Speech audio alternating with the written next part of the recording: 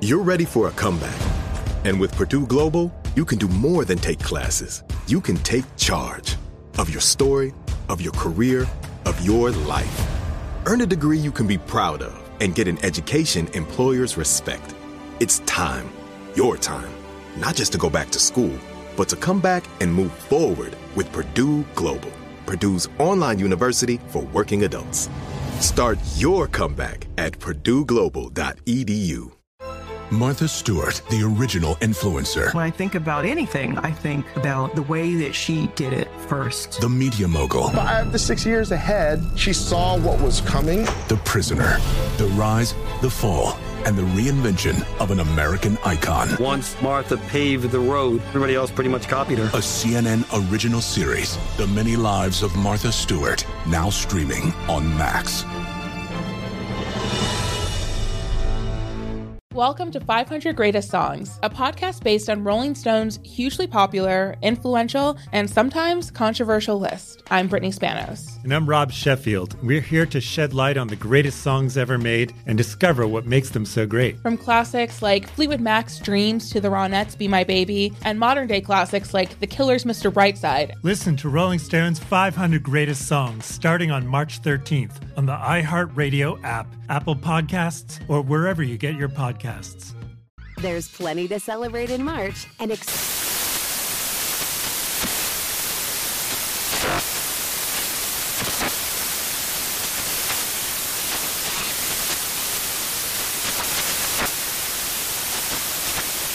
National Craft Month with the perfect pizza at home class from Craftsy. And anytime is right to listen to iHeartRadio's iHeartCountry Radio. Discover more shows and movies for free.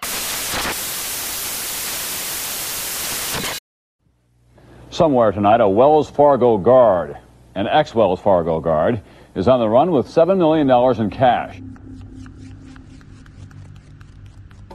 On the night of the robbery, I had chased a burglar from Flatbush Avenue all around Charter Oak Terrace and was frustrated that he got away with like a bike and maybe a VCR.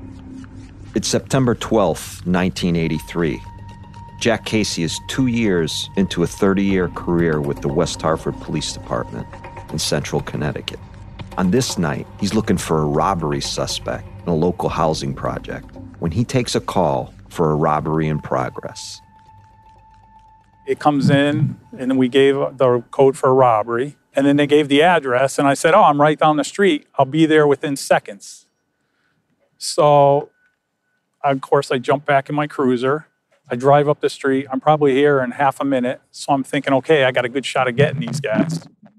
Casey rolls up to what is an unmarked Wells Fargo depot near the Hartford town line. To an outsider, the one-story building appears empty. No signs, nobody around. When he arrives, there's no clear or obvious indication of trouble either. The steel overhead garage doors are closed. Everything appears to be quiet, but Casey is the first officer on the scene and knows better than to go rogue. Plus, he understands if you've got the guts to rob a secured warehouse full of money, chances are you're armed to the teeth. I'm telling them on the radio, hey, have them come out. They said we're trying. By then, a couple other officers start showing up. So now we're setting up a perimeter because as far as we're concerned, it's an active robbery. And there's a lot of cash on the line. Inside that nondescript, windowless building, there is over $30 million on any given day, a good portion of which is brand new money. Banded bills, consecutive numbers, wrapped in plastic, fresh from the Federal Reserve, ready to be distributed into the population. Dispatch tells Casey to make his way toward the building's rear entrance. So he does. Then, a door swings open to reveal a visibly shaken guard. You could tell he had some marks on his face from the tape or whatever. I think he had a handcuff dangling off of him. And he was really, really upset. And he said, we've been robbed. Turns out there were 2 security guards held hostage during the robbery. One appears to have a swollen upper lip. The other still has some tape stuck to his hair from being tied up. Their clothes are ruffled. And then they start telling me a story. the guard they worked with, put a gun to their head, threatened them, handcuffed them, tied them up, put them on the floor, loaded up a bunch of money and left. So I said, how much? And he said, $5 million. And I'm like, what? Now I'm aggravated because some guy just stole a bike and for 2 hours I can't find the guy. And at the same time, this guy's stealing $5 million. That was the initial thought. In a frenzy to report every detail of the crime scene during those crucial first hours, early police reports listed the monetary loss at $5 million. But as it turns out, the amount of money was far greater. The thief actually got away with a total of $7,017,151, an amount equivalent today to nearly $19.6 million. At the time, it was one of the largest cash heists in U.S. history. But stealing $7 million, well, that was just the beginning. My name is M. William Phelps. I'm an investigative journalist and author of more than 40 true crime books. What you were about to hear is the true story of a heist, one that funded an international independence movement and sparked an investigation spanning nearly 4 decades. This is White Eagle.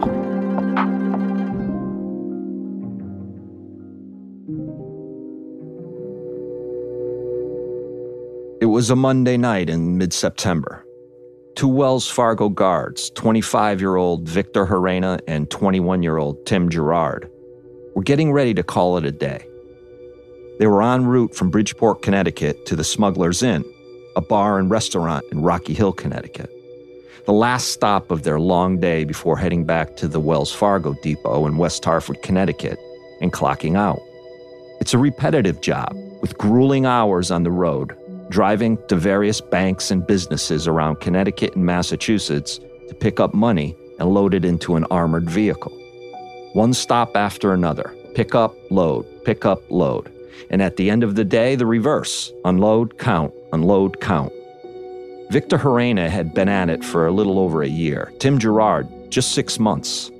Guards made just $4.75 an hour, which was about $1 higher than minimum wage at the time. But a fraction of the millions of dollars in cash they collected and handled each day. For whatever reason, they were shorthanded, probably because it was a lousy job and nobody wanted it. Ed Mahoney has been a reporter for 30 years, many of which have been spent at the Hartford Courant. He was part of the team that won a Pulitzer Prize in the late 90s for coverage of what was at the time a rare occurrence, a shooting rampage in which a Connecticut State Lottery employee killed 4 senior supervisors and then himself. Mahoney's covered politics, local news, and is no stranger to complex investigative crime stories. He explains that the 2 guards that night were in a rush to get back to the depot. Monday Night Football was on TV, and their boss, 25-year-old Jim McKeon, wanted to go home and watch the San Diego Chargers play the Kansas City Chiefs. But being understaffed, everything was already behind schedule, and there was a half a ton of cash that still needed to be counted and stacked. According to police reports, when the guards got back to the depot around 9 o'clock, Victor offered to unload the money by himself. His partner, Tim, refused because he'd gotten into trouble in the past for leaving early. He decided to stick around. So Victor thought it would be he and one other person in the depot, but it turns out it's he and 2 others. Boss Jim McKeon was waiting inside the dispatch office, sitting at a desk to the left of the vault where the money collected by the guards was to be kept. He had one half of the vault's combination, Victor had the other. After Victor helped open the vault, he went back to the truck and began unloading the cash they'd collected that day. 125 bags of coins, which they'd unload later, and 26 bags of currency, which was brought into the vault on a wheeled cart. There are 2 ways to enter the building's dispatch office. The main way is via a keypad entrance through double steel doors and an observation port. The other is through a bolted door that opens into the garage area, though it can only be unlocked from inside the dispatch office. Basically, The only way to gain access to all that cash was to already be inside. They're sitting there and they're counting these millions of dollars and stacking it up and making notes and writing up paperwork and running it through adding machines and stuff like that. And Victor kind of maneuvers himself behind his boss who's sitting at the table and slips out the boss's pistol from its holster and says, "Okay, guys, I'm not fooling around. I'm going to shoot you if you don't do what I'm going to tell you to do." He slapped the other guard and said, "Hey, this is no joke." And they hear him loading a shotgun and a handgun. So you know what you're thinking in your mind. You're going to be executed. Boss Jim McKeon would later tell police that he thought he was going to be killed. Quote, "All I said was, Vic." And he said, "Jim, I've got nothing against you. I'm just tired of working for other people." It looks like he had everything with him he needed to restrain one person, but there were two people. So, for example, he had one pair of handcuffs. So he had to, use the handcuffs in combination with some tape and some rope and stuff like that. Both men were gagged in order to lie on the floor. Jim McKeon's hands were handcuffed behind his back. Tim Gerard was hog-tied with white adhesive tape and nylon twine. Police Chief Francis Reynolds spoke to reporters the following day. Coats were then placed over their heads, at which time Garina advised the men that he was going to give them a shot that would put them to sleep. It looks like he injected them both, but neither one of them got knocked out. So maybe it's because he divided a dose for one person among two people.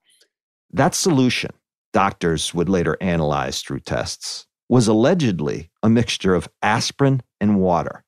The two guards later told police Victor appeared highly agitated. He turned on the intercom to hear if anyone was outside. Tim Gerard said when he started to wriggle around, Victor hit him a few times and warned both men that they'd accidentally choke themselves if they tried to break free. They're incapacitated, they're taped, they're tied up, they're lying on the ground, and they just hear him going back and forth, and they hear zippers like somebody's filling up great big huge gym bags or sleeping bags with cash. It's actually hard to believe someone pulled it off. Victor Harena emptied the steel vault of all currency with the exception of $1 and $2 bills. He then loaded approximately between 900 and 1,200 pounds of cash into a Buick LeSabre parked in one of the depot's loading bays, conveniently out of public view. All this within just 90 minutes. What he was doing was he was loading up the cash into bags and stuffing it into the car. And it got to the point where there was so much, there was like barely enough room for him to get into the car. There was so much cash in it. So much, in fact, Victor not only had to take out the car's spare tire and bumper jack to make room for the money, he also left behind a few currency bags worth hundreds of thousands of dollars. Victor then got into the Buick, beeped the horn twice, and drove out of the depot parking lot. Of course, there's a national alert. Again, Jack Casey. It goes out all across the country. So when we enter it, we say, armed robbery, West Hartford, 7 million. That's going to catch the eye of most police departments, especially along the I-95 corridor. By that point, Victor Harena already had a solid lead ahead of law enforcement. We thought that night, because they were handcuffed and tied up, that he probably figured he's got a lot of time. Because he's thinking, these guys are probably going to get found in the morning. So the fact that they were able to wiggle free, hit the alarm, have help get there. But we figured, okay, he doesn't have as much time as he thought. He's not that far ahead of us now. But as it turns out, he was far enough ahead to get away.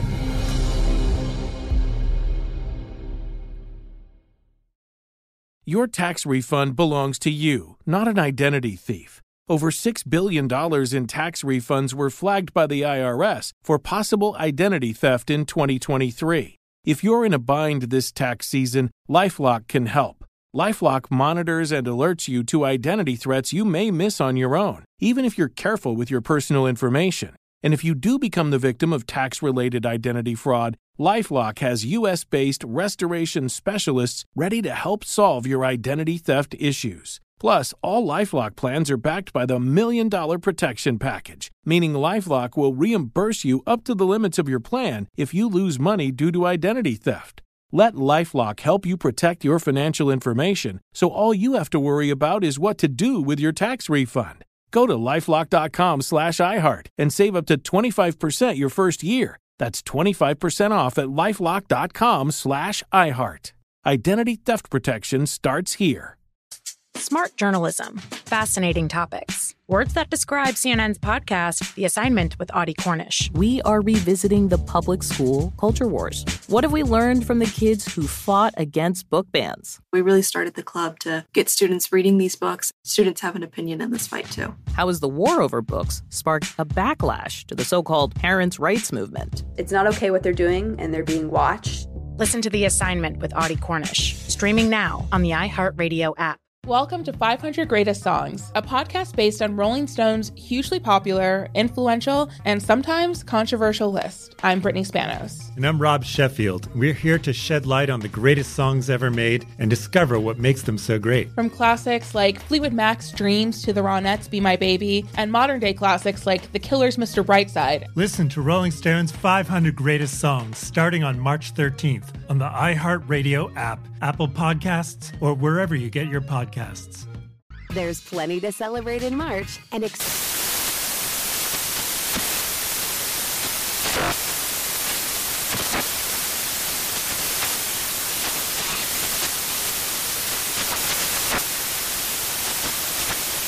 National Craft Month with the perfect pizza at home class from Craftsy. And anytime is right to listen to iHeartRadio's iHeart Country Radio. Discover more shows and movies for free.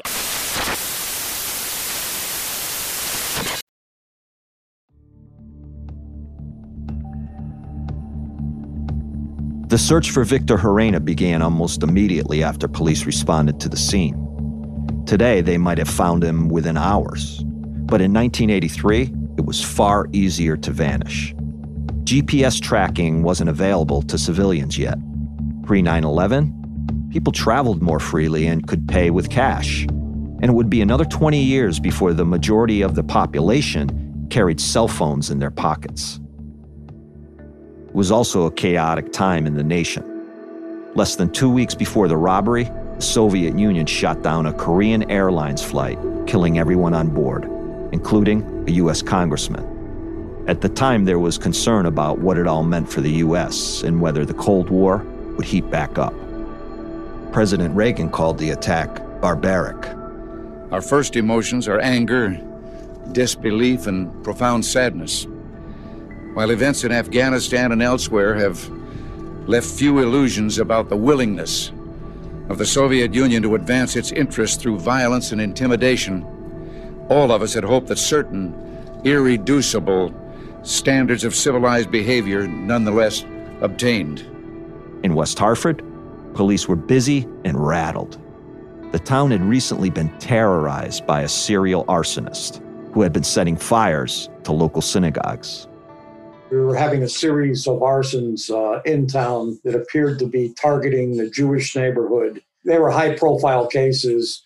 We were getting a lot of heat with them, and it was a lot of hours getting put into it. We were flat out. Steve Luby was a detective with the West Hartford Police Department. He worked in the Special Investigations Division, a small team mainly focused on narcotics cases, internal affairs, and arsons, the latter of which wholly occupied Luby's time that summer. He says up until then, West Hartford was a fairly quiet place to work. It was primarily a sleepier suburb of Hartford. A lot of people would work in Hartford that lived there, and they would commute back and forth. We had some murders periodically, not nothing like Hartford. You know, the arson cases, that became like national news overnight. Within 1 week, the arsonist torched 2 local synagogues. And less than a month later, a state representative's house was set on fire as she and her family slept. Thankfully, no one was hurt, and the cops eventually caught the guy who did it, a 17-year-old kid who was a member of the first synagogue targeted. Everyone I've spoken to from the area has said it was a terrifying few months, with lots of national attention. By the time the Wells Fargo heist happened, law enforcement was spent.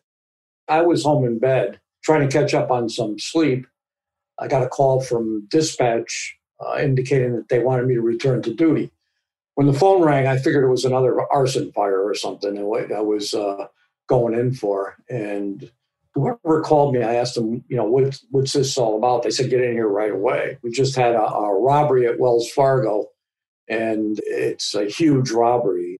You want to address these things early as you can because you're losing information the longer you go. So we didn't have really a sit down. It was more or less, you do this, you go here, you do that. Police had a slight advantage. Unlike most cases, they already had a suspect. Victor Manuel Herrera, age 25, 5'6", 160 pounds, brown hair, green eyes. They had a description of the car he drove away in, a green 1973 four-door Buick LeSabre. And he knew where he lived, Warner Street, downtown Hartford, just a 15-minute drive from the Wells Fargo depot. Plus, they learned one critical piece of information about his personal life. Victor Herrera was due to get married in 4 days.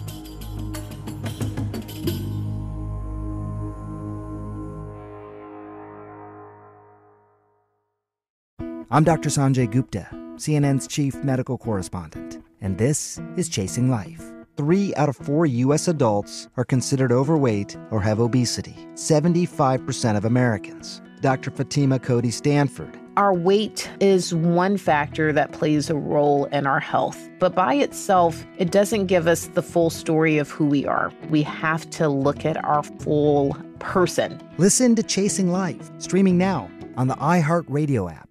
Welcome to 500 Greatest Songs, a podcast based on Rolling Stone's hugely popular, influential, and sometimes controversial list. I'm Brittany Spanos. And I'm Rob Sheffield. We're here to shed light on the greatest songs ever made and discover what makes them so great. From classics like Fleetwood Mac's Dreams to the Ronettes' Be My Baby, and modern-day classics like The Killer's Mr. Brightside. Listen to Rolling Stone's 500 Greatest Songs starting on March 13th on the iHeartRadio app, Apple Podcasts, or wherever you get your podcasts.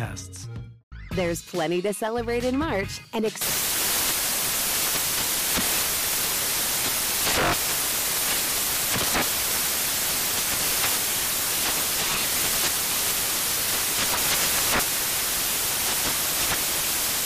Craft Month with the perfect pizza at home class from Craftsy. And anytime is right to listen to iHeartRadio's iHeart Country Radio. Discover more shows and movies for free.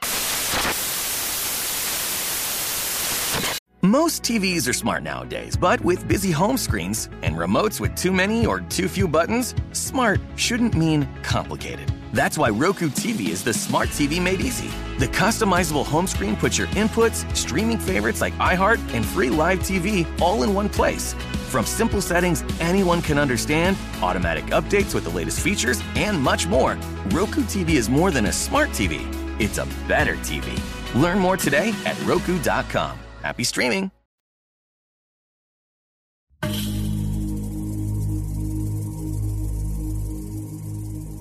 At approximately 12:15 a.m., nearly an hour after the Wells Fargo guards freed themselves and called for help, law enforcement approached the multifamily building in Hartford, where Victor Herrera shared an apartment with his fiancée. An armed robber in possession of $7 million in cash was on the lam. There was no risk too small to take. The police were armed and the perimeter of the building secured. Jack Casey was among those present. We were outside saying, hey, we could seal it, get a search warrant. If you want to consent to a search, save everybody a lot of time. If he's not in there, it'll be quick. We'll go in, we'll get out. Victor's fiancée, Anna Soto, poked her head out from the third-floor porch. She seemed upset, but also cooperative. According to police reports, she allowed the officers inside to search the home. I remember I had a shotgun and I was searching the room, and I think it was a Doberman started coming and growling, and I leveled the gun and I said, hey, you have to get the dog. And she said, okay. which turns out later on, it was like she felt threatened by the shotgun or whatever. But in any event, at that time, I opened the closet and there's a big, huge duffel bag. So in my mind, I'm thinking, wow, it's here. Here's the money. So now I'm thinking, okay, he's in here somewhere. So now we're looking for him, because we're thinking that's the money. Eventually, after we clear the house, we unzip the bag, it's shoes. It's shoes. The search for Victor proved fruitless. Neither he nor the money was inside that apartment.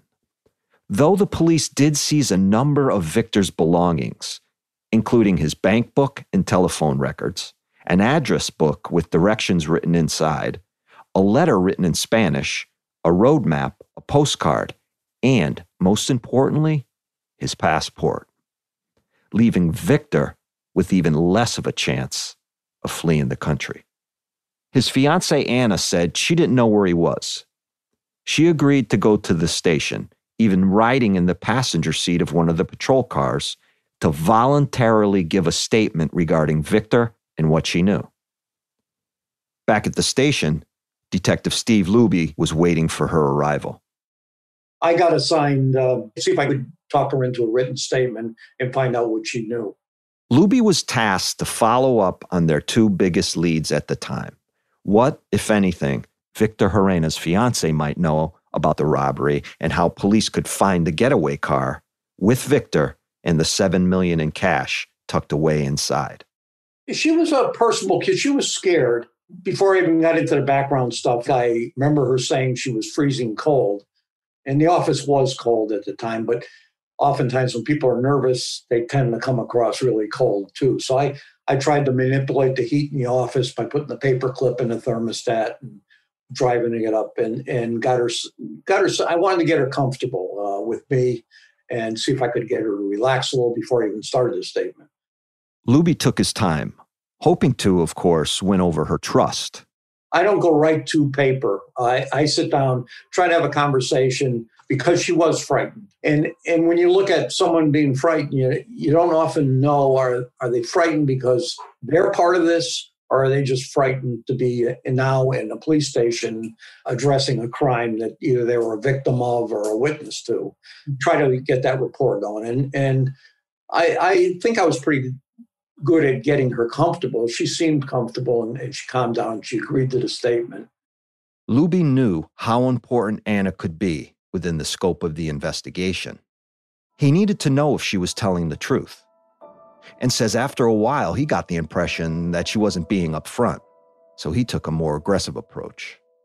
And I told her he's got guns. He's out there now. Every cop in New England, it's going out over the country, has his description. If you love him, you don't want him to get stopped in the middle of the night, some dark corner, some cop panics, he goes for a gun, the cop goes for a gun, and your boyfriend ends up getting killed. I tried to use that angle to have her be more concerned about, not so much protecting him, but getting him safe and making sure he didn't get hurt when he got apprehended.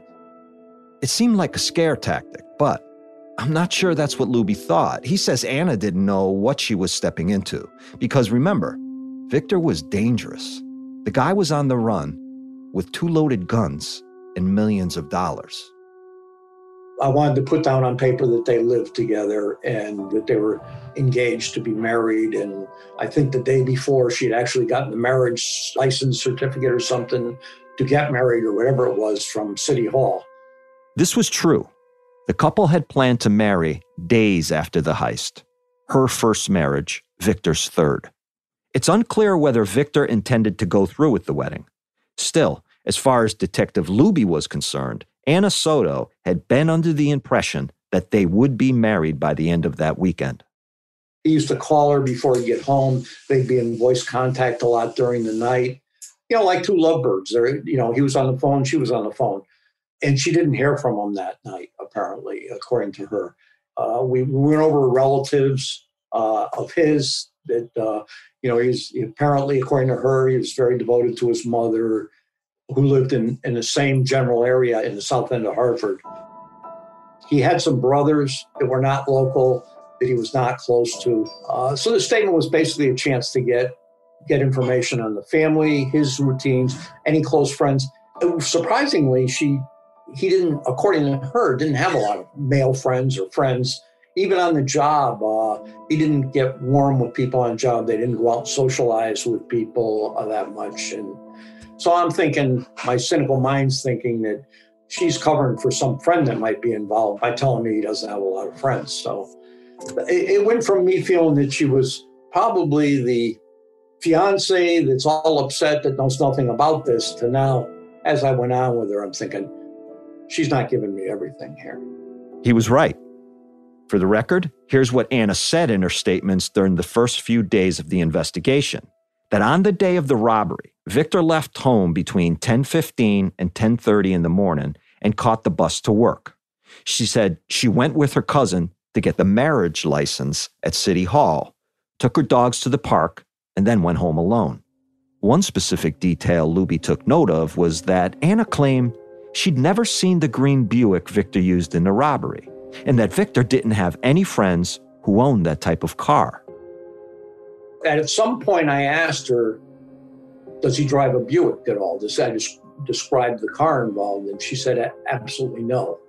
We knew Victor had used that night, had driven a car that was not normally his car.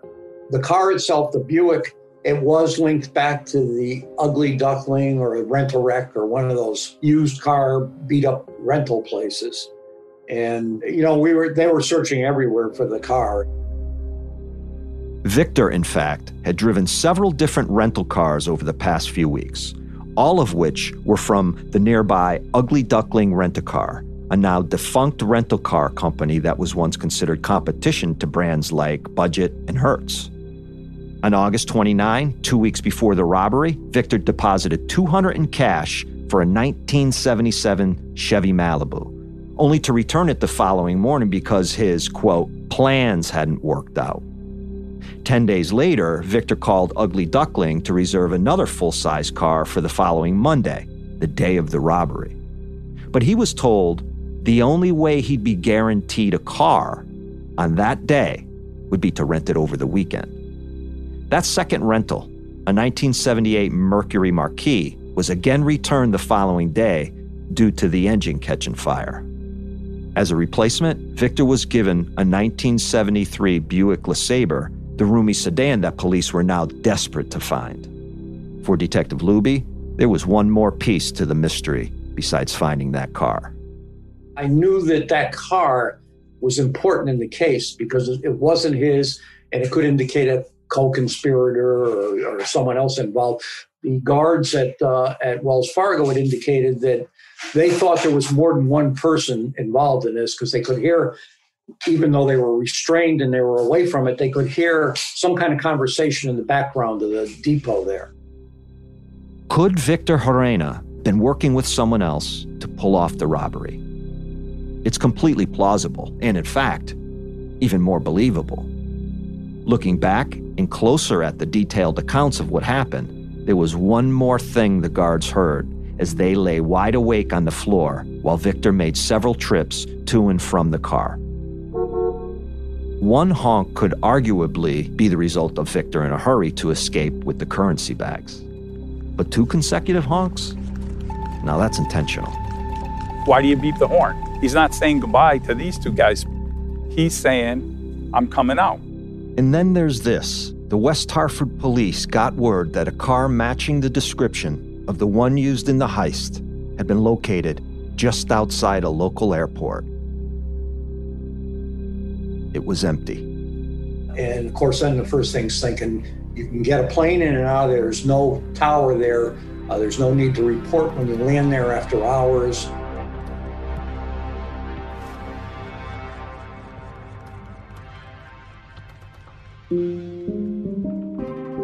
This season on White Eagle. And the money shows up. That was traceable money. And I'm thinking to myself, you're starting to think of something's organized here. If she knew, she's a great actress because she was devastated. The FBI in Connecticut never woke up to this thing. It was the FBI in Puerto Rico and put it all together. There were the folks who wanted Puerto Rico to be part of the United States, but other folks felt that that was not what they wanted, and they wanted to be their own nation. Things were getting blown up quite a bit, and the FBI decided that they were sick and tired of this business. The fact that Puerto Rico still being a colony kind of shows you that they didn't get the support that they wanted. I was ready to engage in gunfire if it had to be to protect my comrades from getting caught. This whole issue has ignited a firestorm of controversy. What we want to know is, why did the president make this decision?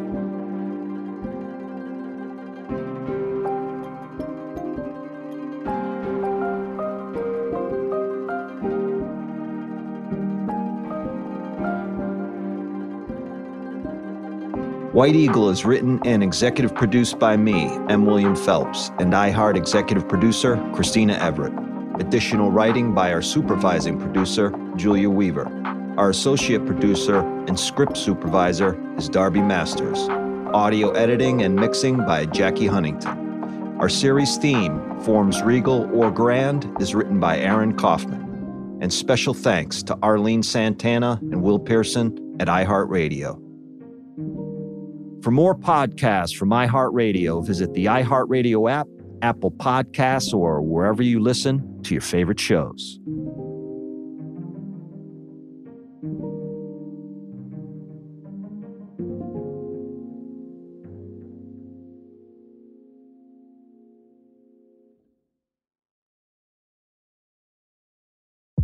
CNN Underscored's Guide to Sleep has tons of recommendations for products that can help you get the best night's sleep ever.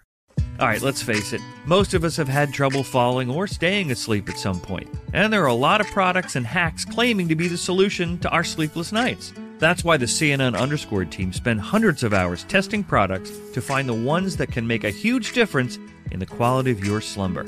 Visit underscored.com now for our ultimate guide to getting better sleep. Welcome to 500 Greatest Songs, a podcast based on Rolling Stone's hugely popular, influential, and sometimes controversial list. I'm Brittany Spanos. And I'm Rob Sheffield. We're here to shed light on the greatest songs ever made and discover what makes them so great. From classics like Fleetwood Mac's Dreams to the Ronettes' Be My Baby, and modern-day classics like The Killers' Mr. Brightside. Listen to Rolling Stone's 500 Greatest Songs starting on March 13th on the iHeartRadio app, Apple Podcasts, or wherever you get your podcasts. There's plenty to celebrate in March and National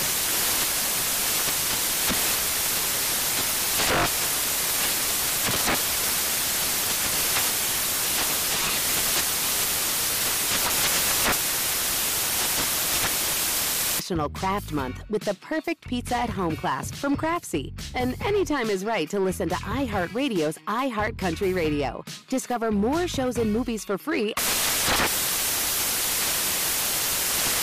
From football playoffs to basketball madness, TCL Roku TVs are the best way to stream your favorite live sports. With all the biggest sports channels, a sports zone with all available games in one place, and apps like iHeartRadio with sports podcasts such as The Herd with Colin Cowherd. Cheering on your favorite team has never been easier. A big screen TCL Roku TV offers premium picture and sound quality, so you'll feel like you're right in the action. Find the perfect TCL Roku TV for you today at go.tcl.com/TCL Roku TV.